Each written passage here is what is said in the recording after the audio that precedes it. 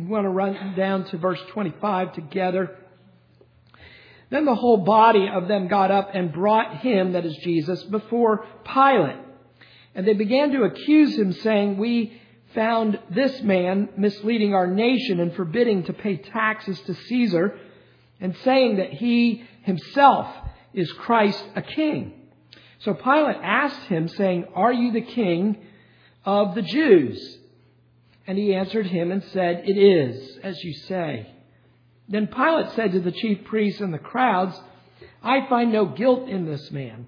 But they kept on insisting, saying, "He stirs up the people, teaching all over Judea, starting from Galilee, even as far as this place." When Pilate heard it, he asked whether the man was a Galilean. And when he learned that he belonged to Herod's jurisdiction, he sent him to Herod, who himself also was in Jerusalem at that time. Now Herod was very glad when he saw Jesus, for he had wanted to see him for a long time, because he had been hearing about him and was hoping to see some sign performed by him. And he questioned him at some length, but he answered him nothing. And the chief priests and the scribes were standing there, accusing him vehemently. And Herod, with his soldiers, after treating him with contempt and mocking him, dressed him in a gorgeous robe and sent him back to Pilate. Now Herod and Pilate became friends with one another that very day, before they had been enemies with each other. Pilate summoned the chief priests and the rulers and the people and said to them, "You brought this man to me as one who incites the people to rebellion, and behold, having examined him before you, I have found no guilt in this man regarding the charges which you make against him. No, nor has Herod, for he sent him back to us. And behold, nothing deserving death has been done by him. Therefore, I will punish him and release him." Now he was obliged to release to them at the feast one prisoner. But they cried out all together, saying, "Away with this man, and release for us Barabbas." He was one who had been thrown into prison for an insurrection made in the city and for murder. Pilate, wanting to release Jesus, addressed them again. But they kept on calling out, saying, "Crucify, crucify him." And he said to them the third time, "Why? What evil has this man done? I have found in him no guilt demanding death. Therefore I will punish him and release him." But they were insistent with loud voices, asking that he be crucified. And their voices began to prevail. And Pilate pronounced sentence that their demand be granted. And he released the man they were asking for, who had been thrown into prison for insurrection and murder. But he delivered Jesus to their will. Amen. Now, over the next several weeks, as we continue in our study of the Gospel of Luke, you're going to hear and read titles from our bulletin that are going to sound familiar to you. You boys and girls will recognize these titles as coming from the Apostles' Creed. We're not doing a series on the Apostles' Creed, but we are recognizing some of the things that the Apostles' Creed summarizes about the end of Jesus' life. Today, you'll note in your bulletin that we entitled today's message, "Suffered Under Pontius Pilate." And coming next week, after "Suffered Under Pontius Pilate," we'll do "Was Crucified," and then we'll do "Dead, Buried, He Descended into Hell," and then the Sunday after that we'll do "On the Third Day." And that'll be how we'll approach the next month of sermons. So today we're going to talk about "Suffered under Pontius Pilate," because our text covers the trial of the Lord Jesus before Pilate and Herod, and then back to Pilate. I'm going to divide this sermon into those three distinct scenes. We're going to speak first about Jesus coming before Pilate the first time. Then we're going to consider Jesus before Herod. And then thirdly, we're going to consider Jesus back again before Pilate for a second meeting. So the first meeting with Pilate, then followed by Herod, and then thirdly, the second meeting with Pilate. Now, I want you to look at your text again with me. Keep your Bibles handy here. And let's look together at this first section with Jesus standing before Pilate for the very first time. You'll note here in verse 1, it says, "Then the whole body of them got up and brought him before Pilate." Now, who's the whole body? Well, the whole body here is what we call the Sanhedrin. It's the scribes, the Pharisees, and the Sadducees, the high priests. It is that body which Jesus was brought before when he was arrested. And notice here that they bring him before Pilate. Now, why do they do that, congregation? Well, they do that because you know that they want to put Jesus to death. But here's the problem.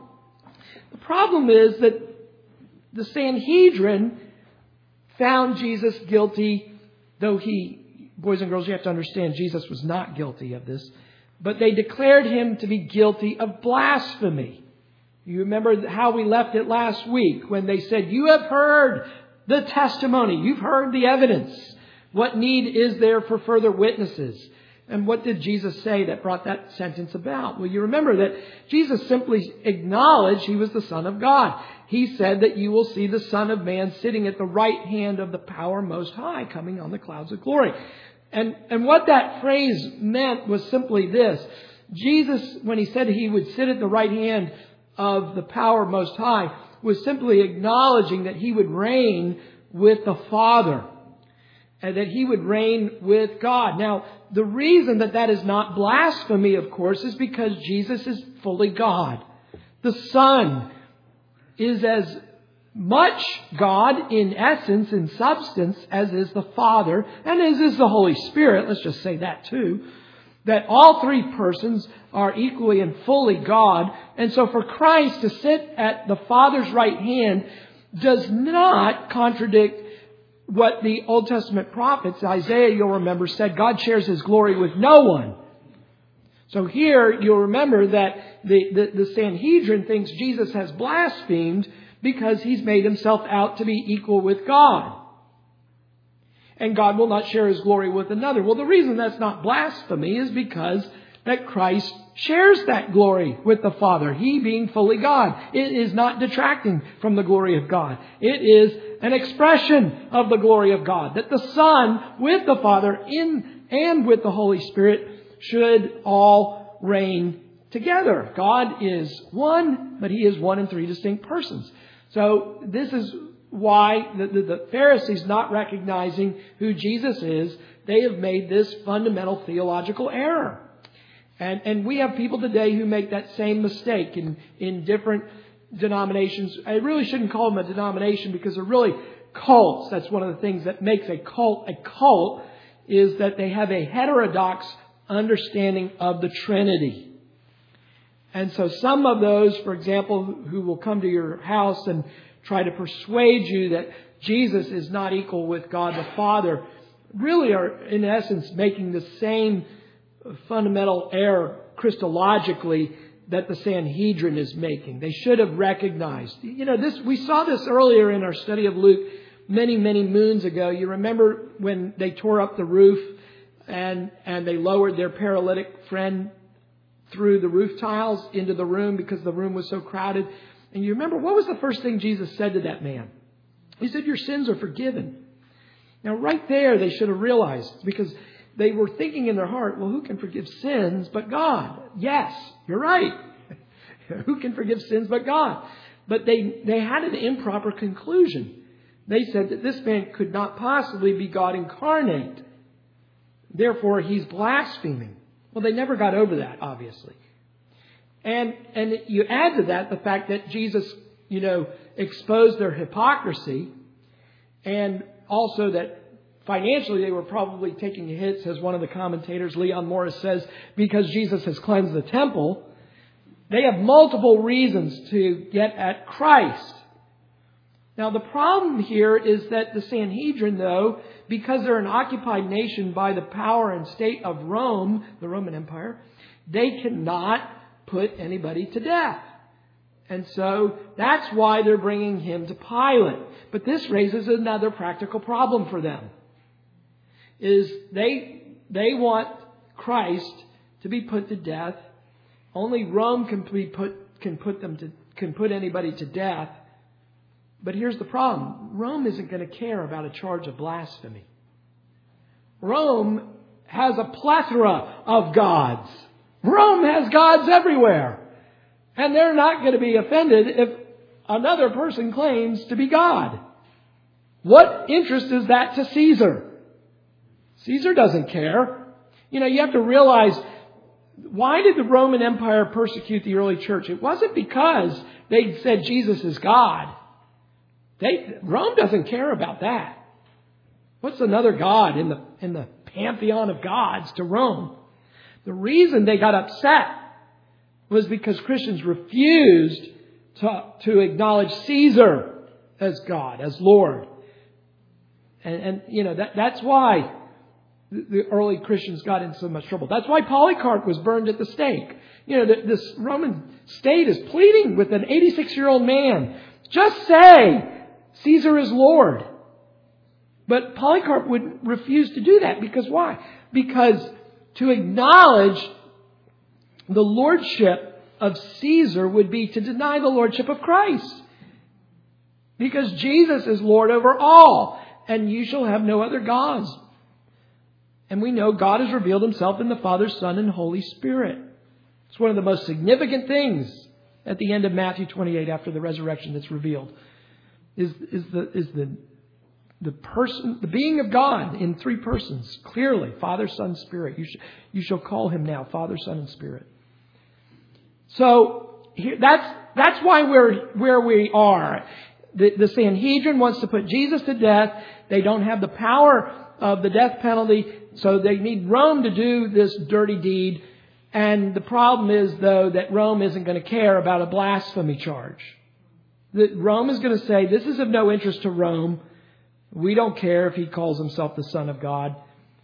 And so they're going to take no interest in this. So what are they going to do? Well, they got to bring something that Rome will care about. All right? If this won't get them, we got to come up with some other charges. We know what the verdict is going to be. It's just a matter of, you know, we've seen this before, right? You know, they used to do this in the Soviet Union. You know, Stalin used to say, you know, just show me the man and I'll tell you the crime. You know, the verdict is a done deal. We just got to come up with something for a show trial. And that's what this is. It's a kind of a show trial by the Sanhedrin. We'll find something and we'll hang them on that. So what do? Well, look at verse 2. And they began to accuse him, that is Jesus, saying, we found this man misleading our nation. Number one, that's a very vague charge, misleading the nation. Okay. 2, forbidding to pay taxes to Caesar. Okay, now that might interest Rome. And then 3, and saying that he himself is Christ, a king. Now that could be of some interest to Rome as well, if it's some kind of rebellion against the emperor. Okay, so they bring these 3 charges. The first one is vague, it's nebulous, and it's probably going nowhere. The second 2 are going to be of greater interest to the state. You remember they tried to get Jesus on this earlier when he was teaching in the temple. And they, said, is it lawful for us to pay taxes to Caesar or not? And you remember how Jesus escapes that dilemma by saying, show me, a coin. Bring me a coin whose image is on it. And of course, the image, boys and girls, is image of Caesar. Just like on your money, we have presidents and founding fathers on our money, Hamilton and Franklin. And so they say, well, it's Caesar's image on the coin. And he said, well, render to Caesar what's Caesar's. If it's got Caesar's image on it, then give it to Caesar. It's not unlawful. But then Jesus said, render to God what is God's. And the really fascinating part about that is, what is the image of God? The image of God is you. The great lesson that often is missed by commentators on that passage is that they're supposed to be rendering themselves to God through faith in Christ. Where is the image of God to be found? What do we render to God then? If I render this image of Caesar to Caesar and the image of God to God, well, then you are to give yourself to Christ. So if you're here this morning without a personal relationship in the Lord, I would urge you to render to God what is God's this morning. You need to give yourself to the Lord. That's your duty, to consecrate yourself to the service of God. So they're trying to charge Jesus with being a liar, misleading people, an insurrectionist, a rebel, a traitor to Rome, and maybe some kind of rival power, some type of a civic authority, a king, that maybe will lead to some kind of rebellion from the Roman Empire. So notice here, they're not tying him to blasphemy anymore. That's what they did last week when we finished with them. But now the charge is coming along the lines of something that Rome might take interest in. Now, it's interesting when you look at verse 3, Pilate seems to pick up on the third charge. Of the three charges that are brought against Jesus, you'll note here that Pilate, now you have to remember, Luke gives us a more condensed version than some of the other gospel writers here. But what Luke focuses on here is charge number 3. And so Pilate asks Jesus, are you the king of the Jews? Now this is going to be significant later, because here Jesus affirms that he is the king of the Jews, he is the Messiah, and Pilate's going to write that on the placard that's going to go above Jesus' head. He is going to say, King of the Jews, and he's going to write it in Latin, Greek, and Hebrew. And you remember the Sanhedrin is going to take exception to that, because they're going to say, no, he said he was king of the Jews. And Pilate's going to dismiss it and say, no, what I've written, I've written. And therefore we see that in God's providence, that the title, King of the Jews, is over the head of Jesus Christ while he is on the cross. So Pilate takes an interest in that third charge. But Luke, giving us kind of a shorter summary than some of the other gospel writers, shows that Pilate says to the chief priests and the crowds, I find no guilt in this man. Now, we're going to see that a few times over.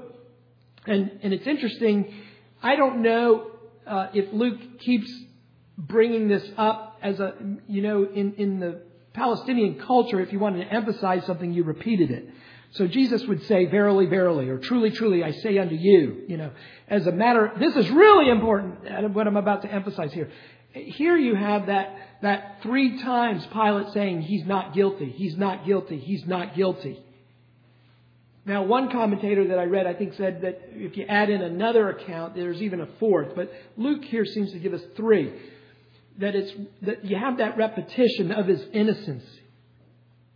And so, anyway, here's the first one. All right. So the first pronouncement, not guilty.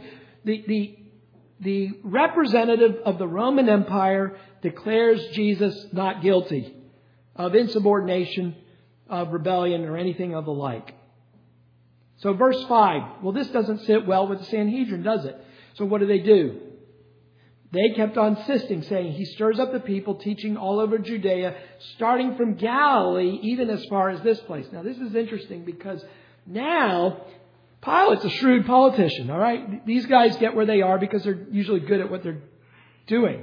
And Pilate is moving up, in the Roman world.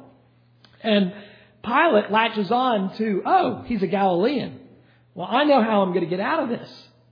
I don't want to put this man to death. He hasn't done anything wrong. I'll kick this over into Herod's jurisdiction because he is a Galilean, and Galilee belongs not to my district, but it belongs to Herod. And so Herod's in town, probably for the Passover. How convenient. So he sends Jesus and the Sanhedrin over to Herod.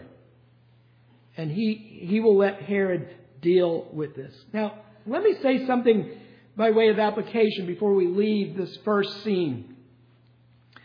And that is this, that the tactics of the enemy here, in this case the Sanhedrin, but let's always remember that behind all that we see with the naked eye, we need to realize that there's a spiritual warfare going behind. So there's no doubt that the enemy, Satan, is behind this as well.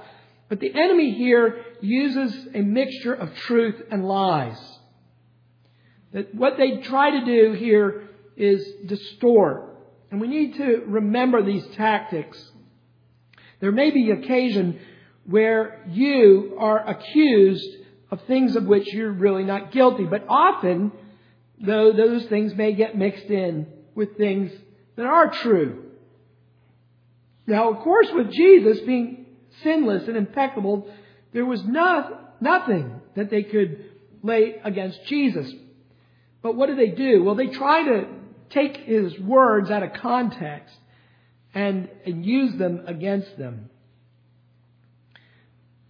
What I want to say by application is that what we see the enemy doing to Christ, the enemy tries sometimes to do to Christ's people. And we need to remember the words of Peter, that we not consider it a strange thing if they come after God's people this way. Sometimes they will accuse us of lies or being troublemakers to the state. You know, in the early church, they accused the early church of this. Do you know what one of the charges against the early church was by people in the Roman Empire? Cannibalism. Cannibalism. They charged us with cannibalism because we ate the Lord's Supper. Because we said, this is His body broken for you. This is His blood. And so the charge of cannibalism was brought against the early church as a means of trying to persecute the church, to arouse an unpopular sentiment among ignorant people. They also charged us, the early church, with atheism. Now, this goes for the reason that I mentioned earlier. You might think, wow, that's a really strange charge to bring against Christians, atheism. Well, you have to understand, the Roman Empire's view of atheism was anybody who wouldn't worship the emperor. And so if you wouldn't bow to the image of Caesar, if you wouldn't burn the incense in front of Caesar, you were considered an atheist. And of course, Christians refused to do so. And so they were charged with not only being insurrectionists and insubordinate to the state, but also charged theologically with atheism. We see this in the 17th century when our Covenanter Presbyterian brethren were charged in essence with insubordination and rebellion and insurrection. Well, why? Well, because they had these unlawful or illegal gatherings to worship. And why were they illegal? Well, they were illegal because the Stuart monarchy said that you had to do what the king said. The king is the head of the church. And if the king says you're going to use the Book of Common Prayer, then you have to use the Book of Common Prayer.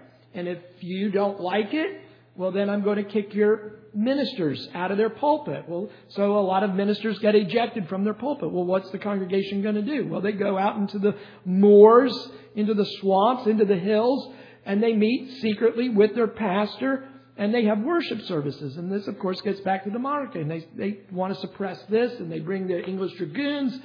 And so you have what's called the killing times in the last part of the 17th century, which came to an end with the Glorious Revolution, the restoration of William and Mary of Orange, come over and become king, and the persecution finally ends. But notice that the charge, though, was similar, that the Sanhedrin was making against Jesus. You're insubordinate because you won't allow Christ to be king of the church alone, because you refuse to acknowledge the English king, who is ethnically Scottish, but the King of England and Scotland and Wales to be the head of the church, they were persecuted. They were recognized as traitors.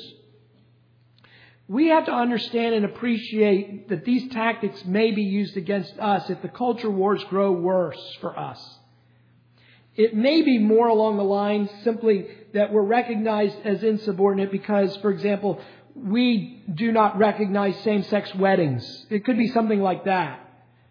That because we hold such unions to be illegitimate, because we will not recognize the state as an ultimate authority on this issue with regard to what constitutes a marriage, that we may be charged with some kind of insubordination. Now, right now, that tension is there, but it may come to the point where in the future we will be viewed as intolerant if your pastor insists that marriage be only between a man and a woman, which by God's grace I intend to insist for the next 30, 40 years, so long as God gives me breath. But we don't know right now. Remember, the law has changed on this in this country. And so while same-sex unions are now legal, nothing is being done about it by those who refuse to acknowledge its legality, those who will not support it. But that may change in the future. You need to realize that the trend, which has already been set in motion, may have future consequences, whereas now they'll tolerate churches who have a different view of what the Supreme Court has said. That may change in the future. You need to realize that, and be prepared for it. That it may come, whereas formerly the state was willing to live with that tension, it may be, for their own reasons, they're saying this is no longer tolerable. And you who insist that marriage is between only a man and a woman, you must either change your ways or there are going to be consequences for you, for your pastor, for your church, for your tax exemption status, for your ability to perform weddings at all, or whatever it may be. We don't know. But this issue of anthropology in our culture today is a serious issue. And this is one of the focal points, I think, where the battle is raging right now. And I think that's why it makes these issues of men, women, gender roles very significant. Don't dismiss these things that you're reading about right now, because these are serious anthropological issues. And as a church, we need to speak a biblical anthropology to the culture. And if the culture continues to rebel against a God-set anthropology, I think there are going to be consequences down the line. And so this is a serious matter, and I think the churches do need to be speaking up on these things and not compromising on these things. We're going to find out possibly who our real friends are in the future. And it may surprise you who ends up not being our friends. I think many of those that we assumed were friends that turn out not to be have steeples on their buildings. And just be prepared that there are going to be people who are going to sell Jesus out on this issue for the sake of whatever, peace, tax exemption, whatever. And you need to be prepared. So long as you have me as your pastor, you need to be prepared. You may have to suffer because of me. So you better think about that. It may have consequences for you, what I say. I said, to Savannah when she was working here, I said, we've got a sermon of mine that far exceeds on sermon audio the number of downloads. And I remember one time I said to Savannah, that's the sermon that's going to get me in trouble one day. The number one sermon on sermon audio is, I think it has up to 2,500 hits or so. It far surpasses the interest that anybody else takes in anything I'm saying up here. And I said, if the attitude changes towards the church on the issue of homosexuality and it's what they consider tolerable, I said that's the message that the FBI or whoever will use. And because I spoke on the subject of America's rejection of biblical marriage is the title of it. And so that's the sermon that may get me in trouble one day. But, Jesus told us count the cost. Okay, this is the Savior you're following. A Savior who is being persecuted, a Savior who is being lied about, a Savior who is being put on trial for things for which He is innocent. Don't think that we somehow are immune to these sufferings, because now we are blessed in this country with civic liberties, and I don't want to minimize those, and maybe, Lord willing, the civic liberties will win out. Maybe they'll win out. But I'm thinking it's going to be hard for civic liberties to win out if it's considered hate speech. If what I'm saying is defined as hate speech in the future, it's going to be difficult for us, I think, to have religious liberty. If I'm viewed as a Klansman up here, the equivalent of some kind of Klansman, because I say that marriage has to be between a man and a woman, I'm going to be swimming upstream. Okay, and that's what worries me about what's going on college campuses, because that's the intellectual future. If you want to see where we're headed intellectually, just look at the Ivy League. Those are most of our senators and representatives come from the Ivy League, right? So you want to see your future, just look at those campuses and what's tolerated and what's considered intolerable. And look what's happening on some of those campuses where a conservative shows up just to speak, and he's shouted down, and so there's a lot to pray about. But the Lord often glorifies Himself in those situations. And sometimes He does more in those situations than He does when the church is at ease, in green pastures and still waters. I mean, we talk about the Covenanters because why? Well, because they bore so much fruit in the midst of fire, And so don't be discouraged by that. That's just maybe an opportunity to really let the gospel shine all the more. All right, I need to keep moving here. I'm running out of time. Herod, verses 8 to 12. We go to Herod. So Pilate, shrewd politician that he is, he doesn't want to deal with this case. He doesn't want to put Jesus to death.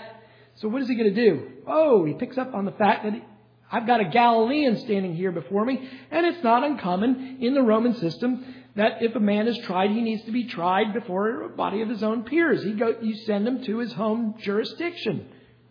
Try the case before the court from which he lives. And Herod is in town. He's in Jerusalem. Great. Perfect. This is how I'll deal with it, says Pilate. So he sends him to Herod.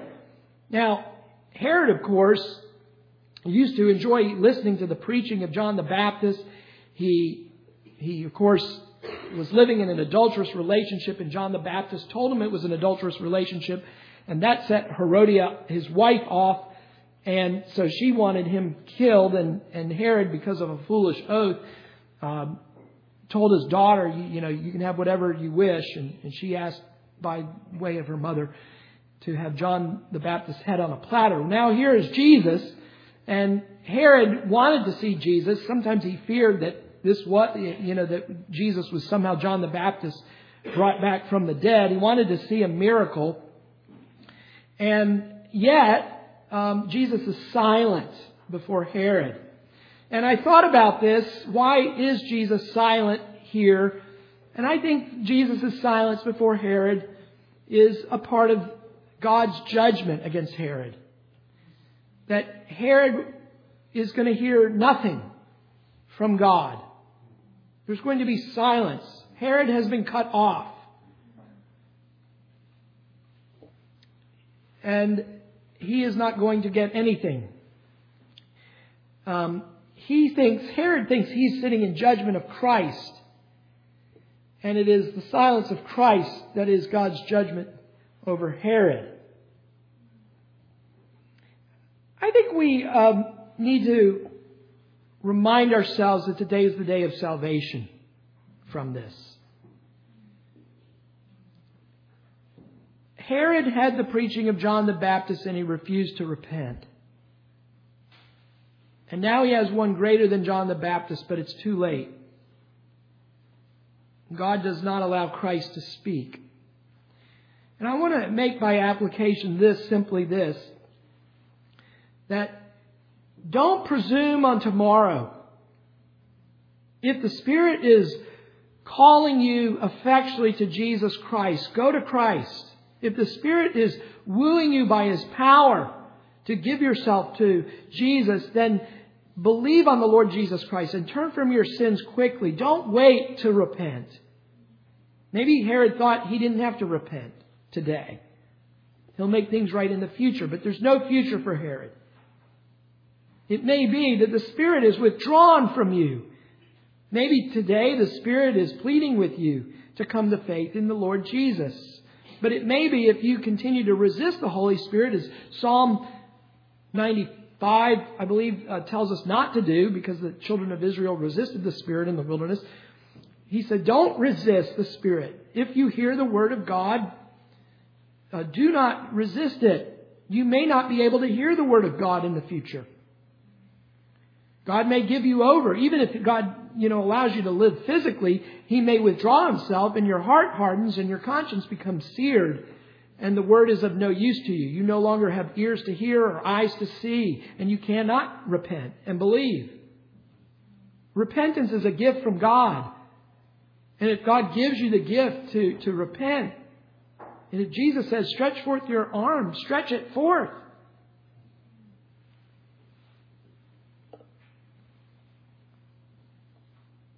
We need to seek Christ. Seek Christ for your soul. Don't seek Him simply out of entertainment or curiosity like Herod. Herod's true colors, when Jesus is silent, Herod's true colors come forth in verse 11. Herod participates in the mocking and the contempt and the ridicule of Jesus, dressing Him up in a royal robe of sorts. Men intended it for evil. Herod intended it for evil. But here again, I think God is using it for good. Again, it's another sign that Christ is King, isn't it?